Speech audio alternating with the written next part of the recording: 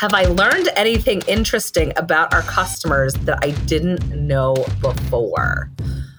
Boy, oh boy. Okay, opinions are like everyone's got one, right? There's so much personal bias that comes into play when people are giving you their feedback. But yeah, you can't please everyone. Do we get messages and emails from people that may not like our mission or what we're doing? We do. But, if you don't have haters, you're not doing it right. So I guess we're doing it right. Hello, everybody. I'm Kelly Martin, and you're listening to Making It Work, brought to you by FedEx. This is the podcast that transports you to the beating heart of U.S. entrepreneurship. Yep. If you want to hear the real experiences of some remarkable small business owners, then you are most definitely in the right place. Each episode of Making It Work is a deep dive into a different topic. And this time around, we're asking the entrepreneurs how they get to know their customers. And we're not talking about a cozy catch-up. This is how these founders find out what thousands of their customers like and don't like about their products. So how do you distinguish constructive critics from the habitual haters? And at the end of the day, can you really please everyone? Asking the questions is Tom Scallon. Got a minute? We'd love to know your feedback. When you're browsing an online store, it's a pop-up we've all become familiar with. Whether it's that, a follow-up email, or even a good old-fashioned call, it's clear that companies are keener than ever to know what we think about the products they sell and the service they provide. And small businesses are no exception.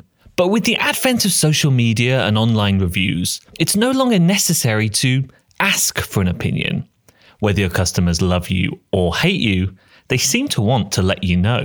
Let's talk with Jacqueline Rogers, founder and CEO of Greentop Gifts. This Atlanta-based entrepreneur gets her fair share of feedback and considers conversations with her customers as an invaluable pillar of product innovation. That's as long as the criticism is constructive. The way we've gotten to know our customers is they're always sending us emails and DMs on social media to let us know what they want. Our customers are very vocal. The biggest example of that would be our pajamas, our family pajamas. We didn't have those in the beginning, and people just kept asking for them because they're a big part of Christmas. So people like matching family pajamas. And I had no desire to do apparel when we first started the business. And we wore these t-shirts to market our products at events. And people were like, well, where can we buy the t-shirt? And I was like, I'm not really selling t-shirts. Those are for our marketing team. And so that's kind of how we got started in that. So customers asking for products. We also do customer reviews, where we send those out about 4 weeks after they've gotten the product. And people are very candid about customer reviews. They will share with us if they like it, if they don't like it. I love when people don't get the product and they message me and tell me via review, I didn't get my product. I'm like, well, why didn't you reach out to customer service and tell them that you didn't get your product? Why would you wait and then do a review and tell me? Like, that's not helpful for you or me. But we use those reviews to help us with designing new product for the next year or ideas. I've gotten messages, very specific messages. I had a customer the other day that emailed me and said, you show diversity in children. And as you are, growing your celebration crew of characters, these characters we have that are children of all different skin tones and ethnicities and hair coverings and vitiligo and skin and freckles and gaps in the teeth. So this mom said, she goes, I would like to see representation of children that have limb differences, right? So like if you have a shorter limb. So I said, well, can you give me examples or photos of that? And can you talk to me more about that? And I always ask them, I put it back on them. Can you tell me more about how you'd like to see that representation? Like in what ways? Because I want it to be authentic, right? And you don't want to do it in a wrong way. So she sent me pictures of her own daughter and she said, this is what she looks like. She has a shorter arm. And I don't ever see books or anything that talks about that. And people want to connect with, they want to see products that look like them. And for children, it's so important for them to see those images that look like them so they can connect and see that representation in a form of self-pride.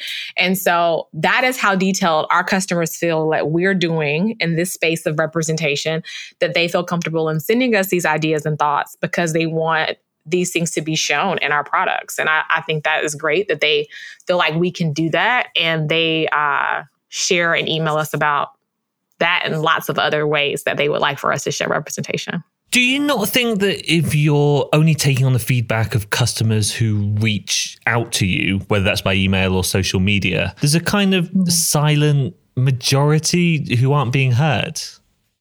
I would say there probably are people who don't feel like they're being heard. And I feel like when we're creating product, I try to make product that is reflective of our real world. And I look at like my son's classroom. He's in a diverse classroom. I look at when I'm out on the street and just conversations and things that you hear. So I would say, I feel like we're doing a decent job at it. We're in our first set of characters. And so I think there is always room for more representation and different diversity. But I think the biggest part is, even if a kid sees a product and they see our characters and they don't look identical to them, there is something about that character that they can connect with. What have customers been saying to you? Is there anything that someone said to you and you've thought, I never thought of that? That's a massive surprise to me. It's not a surprise for me. It's something that we're looking at, but we've gotten a lot more messages when we started doing boy and girl paper separately, that people wanted like a non-binary character. And there were a lot of parents that reached out to us and said that early on, and were very adamant about, they loved what we were doing, but they wanted us to do more. And that was something where I was like, okay, can we talk more about that? Can we do a focus group? And I wanted to research and understand it. How and what ways do you want to see this representation? And that was one where I definitely responded back to customers and asked them for more information and questions about how we can do it and do it well. Small businesses hear from people who love their product and don't like their product so much. But it seems companies like yours, Jacqueline, that have a particularly strong social mission get more than their fair share of criticism and haters. Is that something you recognize too? Yes, we triple check like content that we're creating. For example, we have a character that is Asian, and we were creating content around, we're celebrations. We want to be there for every celebration. Bringing diversity to every celebration is our mission, right? So we do Kwanzaa content that we put on our social and our newsletters and our texts and tweets. We did Christmas. And so we're doing one for the Lunar New Year. And so we have these internal meetings about, okay, is this the right shade of red? Is this the right symbol that should be on this child's clothing? Should it say Happy New Year? Should it say Happy Chinese New Year? Should it just say Happy Lunar New Year? Because cancel culture is real. And if it is wrong in any way, you can offend people. And that's the last thing that we want to do. So we do a lot of research around making sure, as we're creating this content, that is as authentic as possible and it's never offensive, and that people can connect with and feel a source of representation and not be offended. And that can be tricky and a slippery slope. And so there is a lot of conversation that goes around something as simple as a post on Instagram. Do you have a concrete idea of what customers really, really like about your product and what they would like to see improved? Yes. In the beginning, they told us there was not enough paper on the roll, that for the cost of the product, they wanted more paper. And they were very vocal about that. So we went from a 5-foot roll to a 12-foot roll. And it's also, we're selling to masses, but our product is a high-end gift wrap. And in a lot of boutiques and stationery stores, paper is typically shorter. And so whereas they're not familiar with that because they normally have bought them mass retailers that sell huge rolls of paper at a thinner weight, it's kind of educating them on our quality, our products, and what makes us different. And we also have had a lot of customers that have reached out to us and said things like, I'm a grandmother with, biracial children, and I have been looking for these type of products. And so getting that feedback has also helped us understand demographics and markets and people to target, and how do we want to work with them and share with them our products. And we joke about it a lot. We get a lot of orders from seniors or grandparents who will call us and say, I want to place an order over the phone. And it tickles us and it's super cute. So walking them through how to place the order on the site and explaining that to them is always fun, and things that we get from our customers and feedback. In the last season of Making It Work, Jacqueline, we spoke to Casey from Blended Designs. I don't know if you're familiar with them, but they have a very similar concept to you. Their mission is to have a greater representation of people of color on their products. Speaking to Casey, the thing I learned was that you can't really please everybody. You can't create a bespoke product for every single person. Do you find you have this same challenge explaining that to people? I know Casey very well. She's a great friend of mine with Blended Designs. And yes, so our product, when we started, we just had a Black Santa Claus. And now we've expanded into birthdays and celebration products that really reflect our real world. So it's kind of broadening our audience. But there were definitely people who were like, why does Santa have to be Black? Why does it matter? And who did not see the relevance or importance of it. And then I had friends that were not people of color who were like, I love it. I think it's important for our kids to see this diversity. And I always say, I think it's important for all children to see diversity, not just Black and brown children, because if you don't ever see it, then you don't understand it. And then you have these questions behind it, or you're confused behind it. And so maybe your classroom or your friend circles aren't diverse, but I think it's so important for children to see that at young ages. And so for us, we're really intentional about it. But yeah, you can't please everyone. Do we get messages and emails from people that may not like our mission or what we're doing? We do. But, my husband and I joke, there's a Kevin Hart skit where, if you don't have haters, you're not doing it right. So I guess we're doing it right. Jacqueline's right. You can't please everyone. But that doesn't stop her tirelessly exploring new areas for innovation. Like she says, she wants to create products featuring characters that every child can connect with. And her conversation with parents and grandparents give her a personal insight that helps shape the business. Jacqueline's not the only one who's always keen to get to know her customers better. In fact, our next entrepreneur is so keen, she's created her own. Stephanie Duncan is co-owner of Floral Genius, a US-based flower frog manufacturer, and Harmony Harvest, a fresh-cut flower farm in Weyers Cave, Virginia.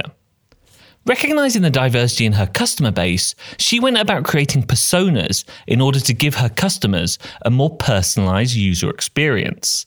Whether it's Gloria the gardener or Tara the trendsetter, she truly has a persona for everybody. I wonder which one I am. So we actually have multiple types of customers.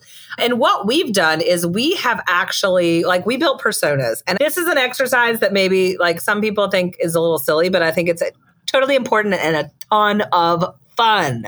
I think it's fun. Maybe I'm a marketing nerd, but we built personas. We really broke out we looked across our social media. We looked across some of the, what people were engaging with in our newsletter segments. And we pinpointed 5 essential, actually there's four customers for us.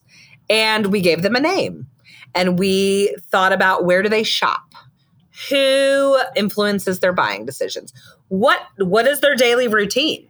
What are the things that keep them up at night? What are the things that make them happy? What kind of car do they drive? And just really drilling into these basic habits of these personas, we've really been able to craft marketing and develop products around these people. And so since we've developed these personas, the next goal is to try to okay, let's try to put some data to them, right?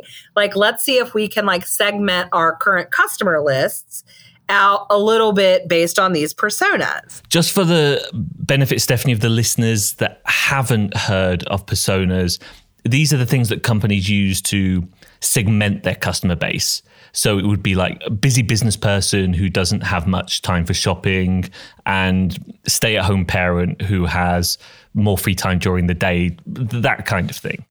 Yes, exactly. Yes. And you can find templates for a customer profile or a persona online. Some of them have really granular information. Some of them have just really basic information. We went somewhere a little bit more towards granular just to dig in pretty good. But we learned that your customer it can be multiple different people.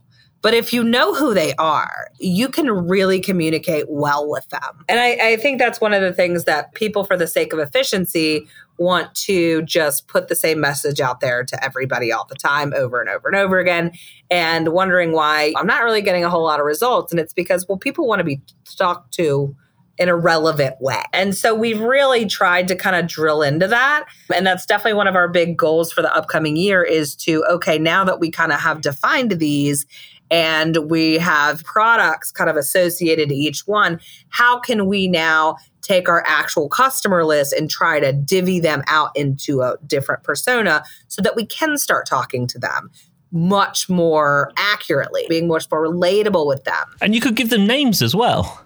Oh, I did. I gave them all names. What are they called? We have Gloria the gardener. We have Farrah the flowerhead. We have Laura the local lover. And, who was our last one? Oh, Tara the trendsetter? Yeah, Tara the trendsetter. We don't focus on Tara as much yet because I'm like too old, right? When it comes to like trend setting, I feel like, as a 30-something, I'm like, might as well be a grandma. But luckily I have Zoe, who's very young and spirited, and she keeps me cool. Between me and you, Tara the trendsetter sounds like a lot of hard work, high maintenance. She is. Yeah, I can imagine. Yes, she is. She wants, yes. Yes, she is. Let's talk about these personas a little bit more. A lot of businesses really struggle to get their message on point for a particular customer segment. What you seem to be doing is really advanced and almost more like what you'd associate with a corporate. So one of my business philosophies is I don't care how small your business is, treat it like it's massive. Like I want to hold myself to the same standards that Amazon, Target, Walmart, whatever. I treat my company like it's big. And I think that's important because I think we get complacent when we feel like we can get away with a lot as a small business. And I think that doesn't do our customers any justice. It might feel like that's a big corporate thing to do, but it's really not. And this is the way I've approached my personas.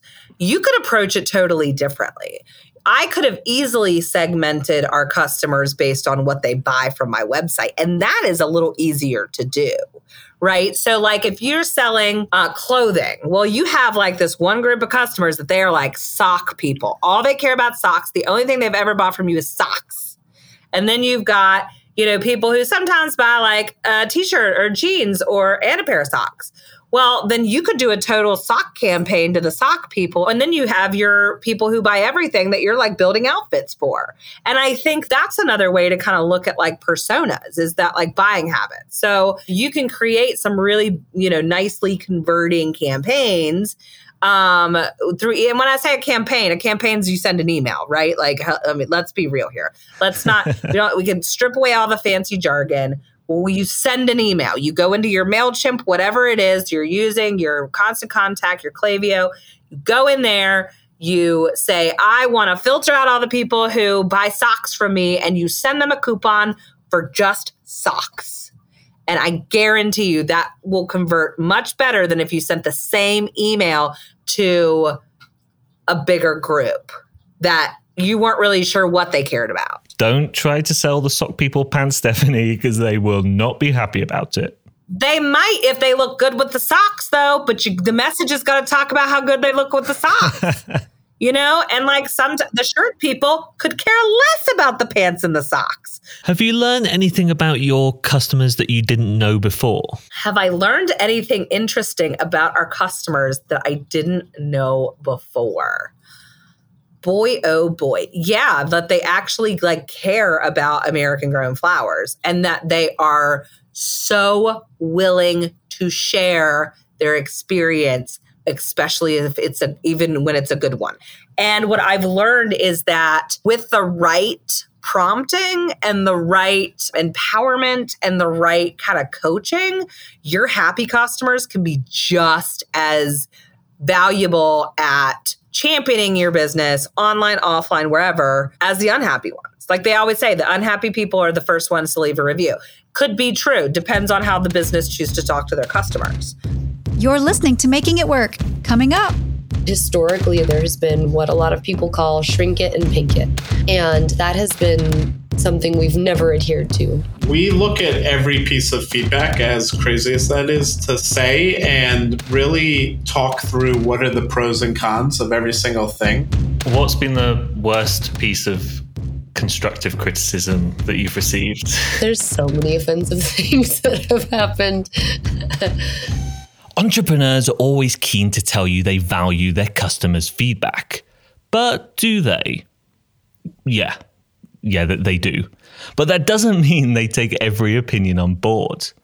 Let's chat with Anna Van Pelt and Kirsten Coulter, co-founders of Niche Snowboards and Making It Work first-timers. Anna and Kirsten started this Salt Lake City-based company way back in 2009, after becoming concerned about snowboard production's impact on the very environment winter sport lovers were trying to protect. In 13 years, they've created a global network of athletes to provide them with product feedback and constructive criticism. But since this duo still considers themselves their own target market, they use a healthy dollop of experience and gut instinct to inform their decisions. Here's Anna filling us in. I think something that's very special and what makes this easy for us in knowing our customers is that we are our customers also. We are people who are consumers in this exact same space. We're in the same age bracket. We're in varying financial brackets. And for us, everything we do has come from an extremely authentic, genuine place.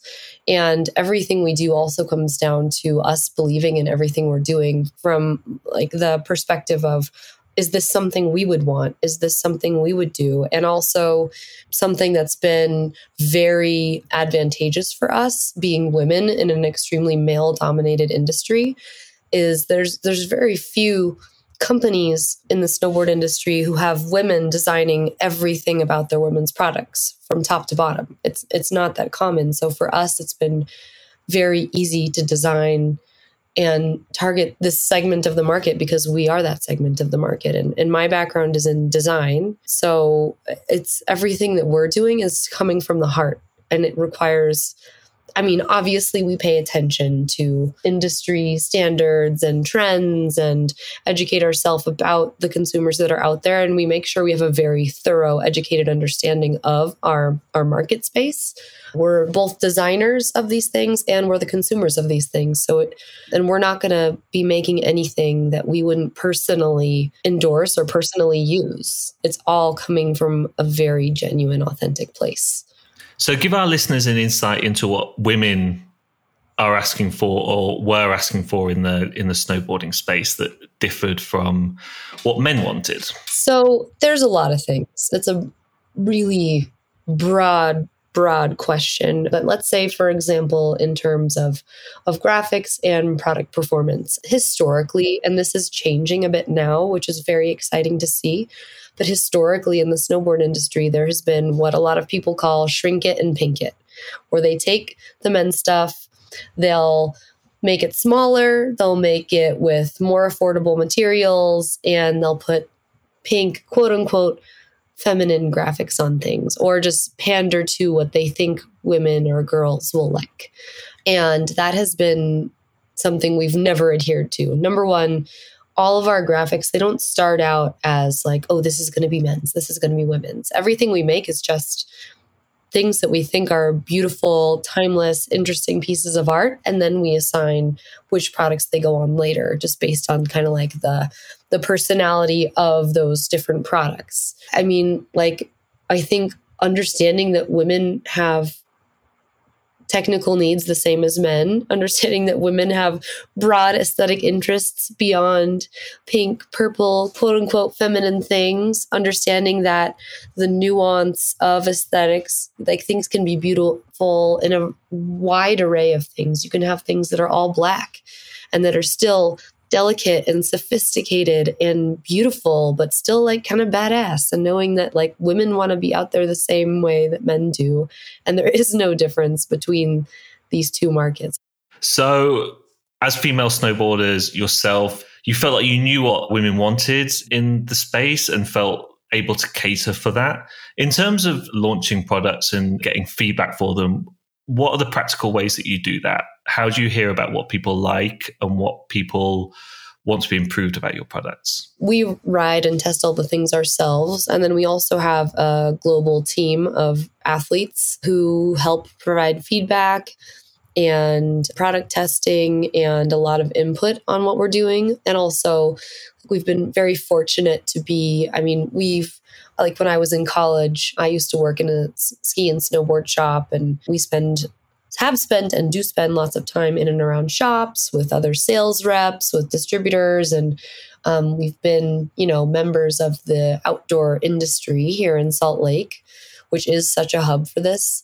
And I think just being involved, participating in the sport and talking to people, making sure that you're getting a honest, open-minded feedback from those around you and from people who are more skilled than you or who have just different experience and interests than you. I think that's really important to get a very broad perspective. And then we, catalog all of these things, take a look at the broader picture, see what we could improve, make changes on, and make sure that we have an open mind and throw the egos out at the door, knowing that not everything we do is perfect. And if people are giving us feedback to change things, that's a beautiful gift. And we should be taking that to heart with a grain of salt, always, of course.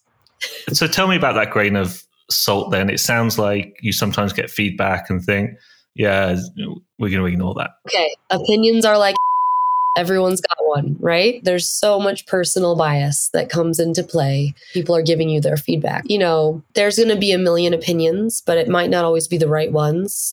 What's been the worst piece of constructive criticism that you've received?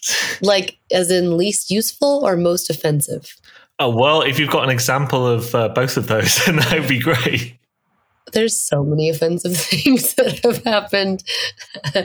When we first started, there's someone from another brand, and this was not necessarily well-meaning. They were kind of scoffing at us, saying like, oh, niche or niche, like you're just pigeonholing yourself into one thing. You'll never be able to be anything else. And to me, I just laughed because it was like, you can have a niche focus in a million ways. And that means you're a specialty person in that segment. So we can have multiple specialties that we're doing. It's actually quite a broad way to do things. And it was coming from someone with the most pigeonholed brand I've ever seen in my life. And even some industry veterans who we asked to help consult, and they would say, you shouldn't really talk about the eco-friendly thing. That should be secondary. You should be just focusing on the snowboard technology. But that's what has made us special and unique. And to ask us to mute that is muting our entire identity as a business. And it's just a bit silly.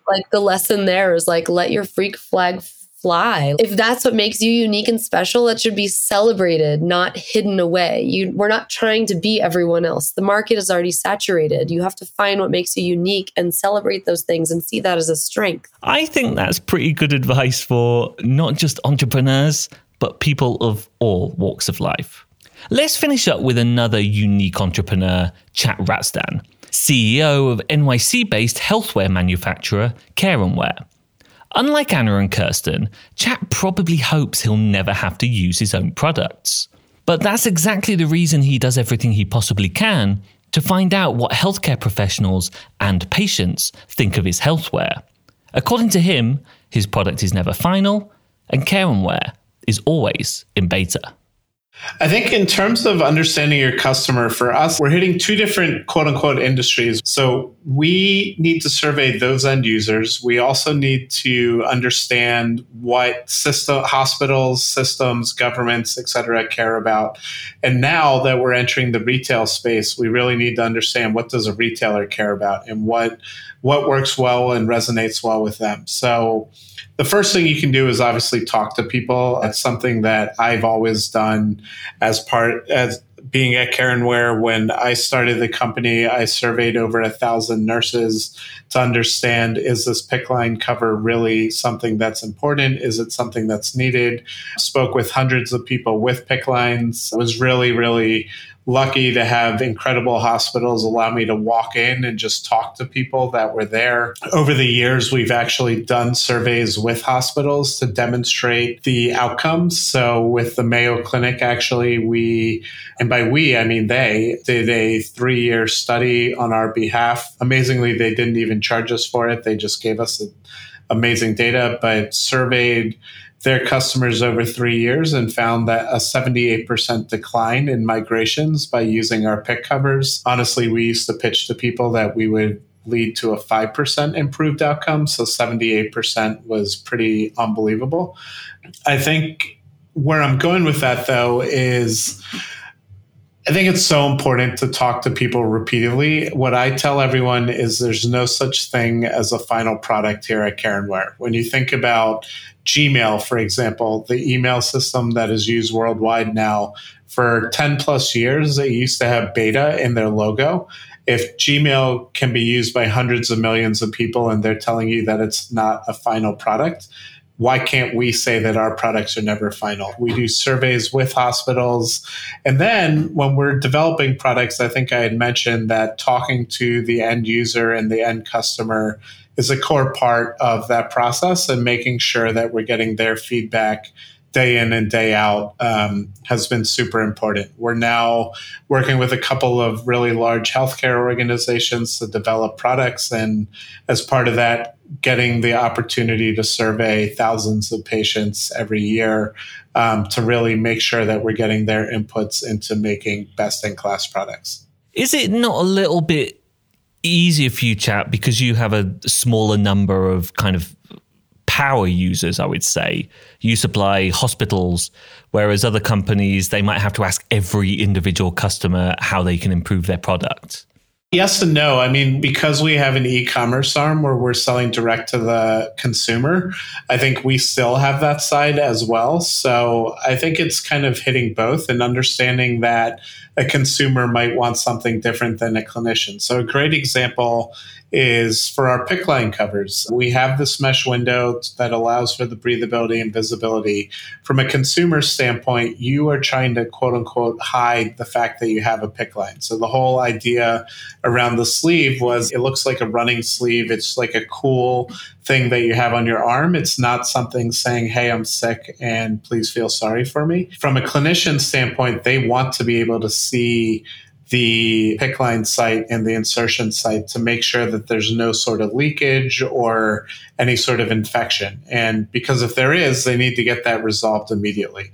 And so when we came up with the mesh window, the goal was to kind of hide it, but kind of not. And then the feedback we got immediately from nurses was, is there a way to make it still look cool, but allow us to see more easily? And so we ended up making a thinner mesh window that allowed for easier kind of visibility to it, but still was just as good looking from a consumer standpoint. And, you know, from initial feedback, I would say that before we made the change, that kind of a change would not be well regarded by the direct end user. So if you had come to my website and bought one yourself, you might not have wanted us to make a change that quote unquote is going to make it easier to see through. But when we did it in such a way that you as the end user couldn't actually notice the difference. And so it solved that need while not making your side of the story worse off, I guess. So there's definitely going to be times where it's conflicting and that you're getting different feedback from everyone. And I think you just need to wait kind of what is totally required clinically, what is required on the user perspective, et cetera. And even if it means it's going to be a costlier product, do what's best for both. So it sounds like you're pretty diligent with getting feedback from your customers. When you have a huge amount of data and a lot of feedback, how do you go about prioritizing it and deciding which bits to take action on? It's a great question. We look at every piece of feedback, as crazy as that is to say, and really talk through what are the pros and cons of every single thing. I think it's really important when you're getting feedback, even if you're not making the change, that you let the person that provided that feedback know why you're not making that change. And I found that to be really powerful. I think, for example, with the hoodies, we ended up making a change to just making, like, we now have, and I don't know why I'm showing you because our listeners won't be able to see it, but we have the thumb hole. It looks great. Yeah. So we have thumb holes now to basically like the running shirt, where you can make it so that you can put it over and so it covers half of your hand, so that when you're in a cold infusion center getting chemo, you can stay as warm as possible. And I think that was feedback that we got from people of, can you create a glove basically on it, or how do you like cover it up? And someone gave us the great idea of using the running mechanism. And so we shared feedback with people that had asked for the glove, saying, hey, this is amazing feedback and we really appreciate that. A glove is going to be an issue because everyone has a different size hand. And so then you might not be as comfortable. It also won't look like a traditional hoodie then. Like the whole beauty of what we've created is that it's not calling out, hey, this is for port access or chest access. This is just a really good looking hoodie. And so we told them that and said, but we really appreciate your feedback and please keep the feedback coming. And the person was blown away, that they got an email from the CEO. What I always like to say is I'm the CEO, the mailroom attendant, and the janitor all in one. But they also love that, like they hadn't thought of the fact that part of what attracted them to our hoodie was that it looked like a quote unquote normal hoodie, like a good looking hoodie. And so they were like, oh, wow, that's something I didn't even think of. Thank you so much for taking the time to listen to me. And I think that that is really important and something that we can continue to do an even better job of is getting back to our users and customers and really empowering them to continue to give us feedback. We, as a team, do a great job of replying and trying to make everyone feel like they're a part of our community because at the end of the day, they are. But I think it's something that we can definitely continue to do even more of. Coming up next time, a Making It Work special with HR influencer Ben Brooks. If you're a small business owner and you're up against huge venture-backed, private equity-backed, publicly traded organizations, you may not have the war chest of cash, but one of the things you can do is have a culture that ends up being a very defensible competitive advantage that no amount of money can really buy. One of the reasons I don't really like Google's sort of thing of don't be evil is it's the negative. It's what you're not being. Because it'd be a little like if a therapist said, well, how do you feel? And I said, well, I don't feel angry. It's like, okay, well, we know that you don't feel. What do you feel? That's it for this episode of Making It Work. Help us get to know you better by rating this podcast and leaving a comment. And while you're there, why not hit that subscribe button too? You can always send us an email at makingitwork@fedex.com. And don't forget to check out show notes for all previous episodes on fedex.com/makingitwork. Thanks to our entrepreneurs, Stephanie Duncan, Chat Razdan, Anna Van Pelt and Kirsten Coulter, and Jacqueline Rogers. Making It Work is produced by Yolene Margery, written by Tom Scallon, and edited by Lars Blockenberg. With creative direction from Jeroen von Koningshoven. Music by Fresh Big Mouth, who created the song with actual sounds from the FedEx Superhub. This show is delivered to you by FedEx and presented by Tom Scallon and me, Kelly Martin.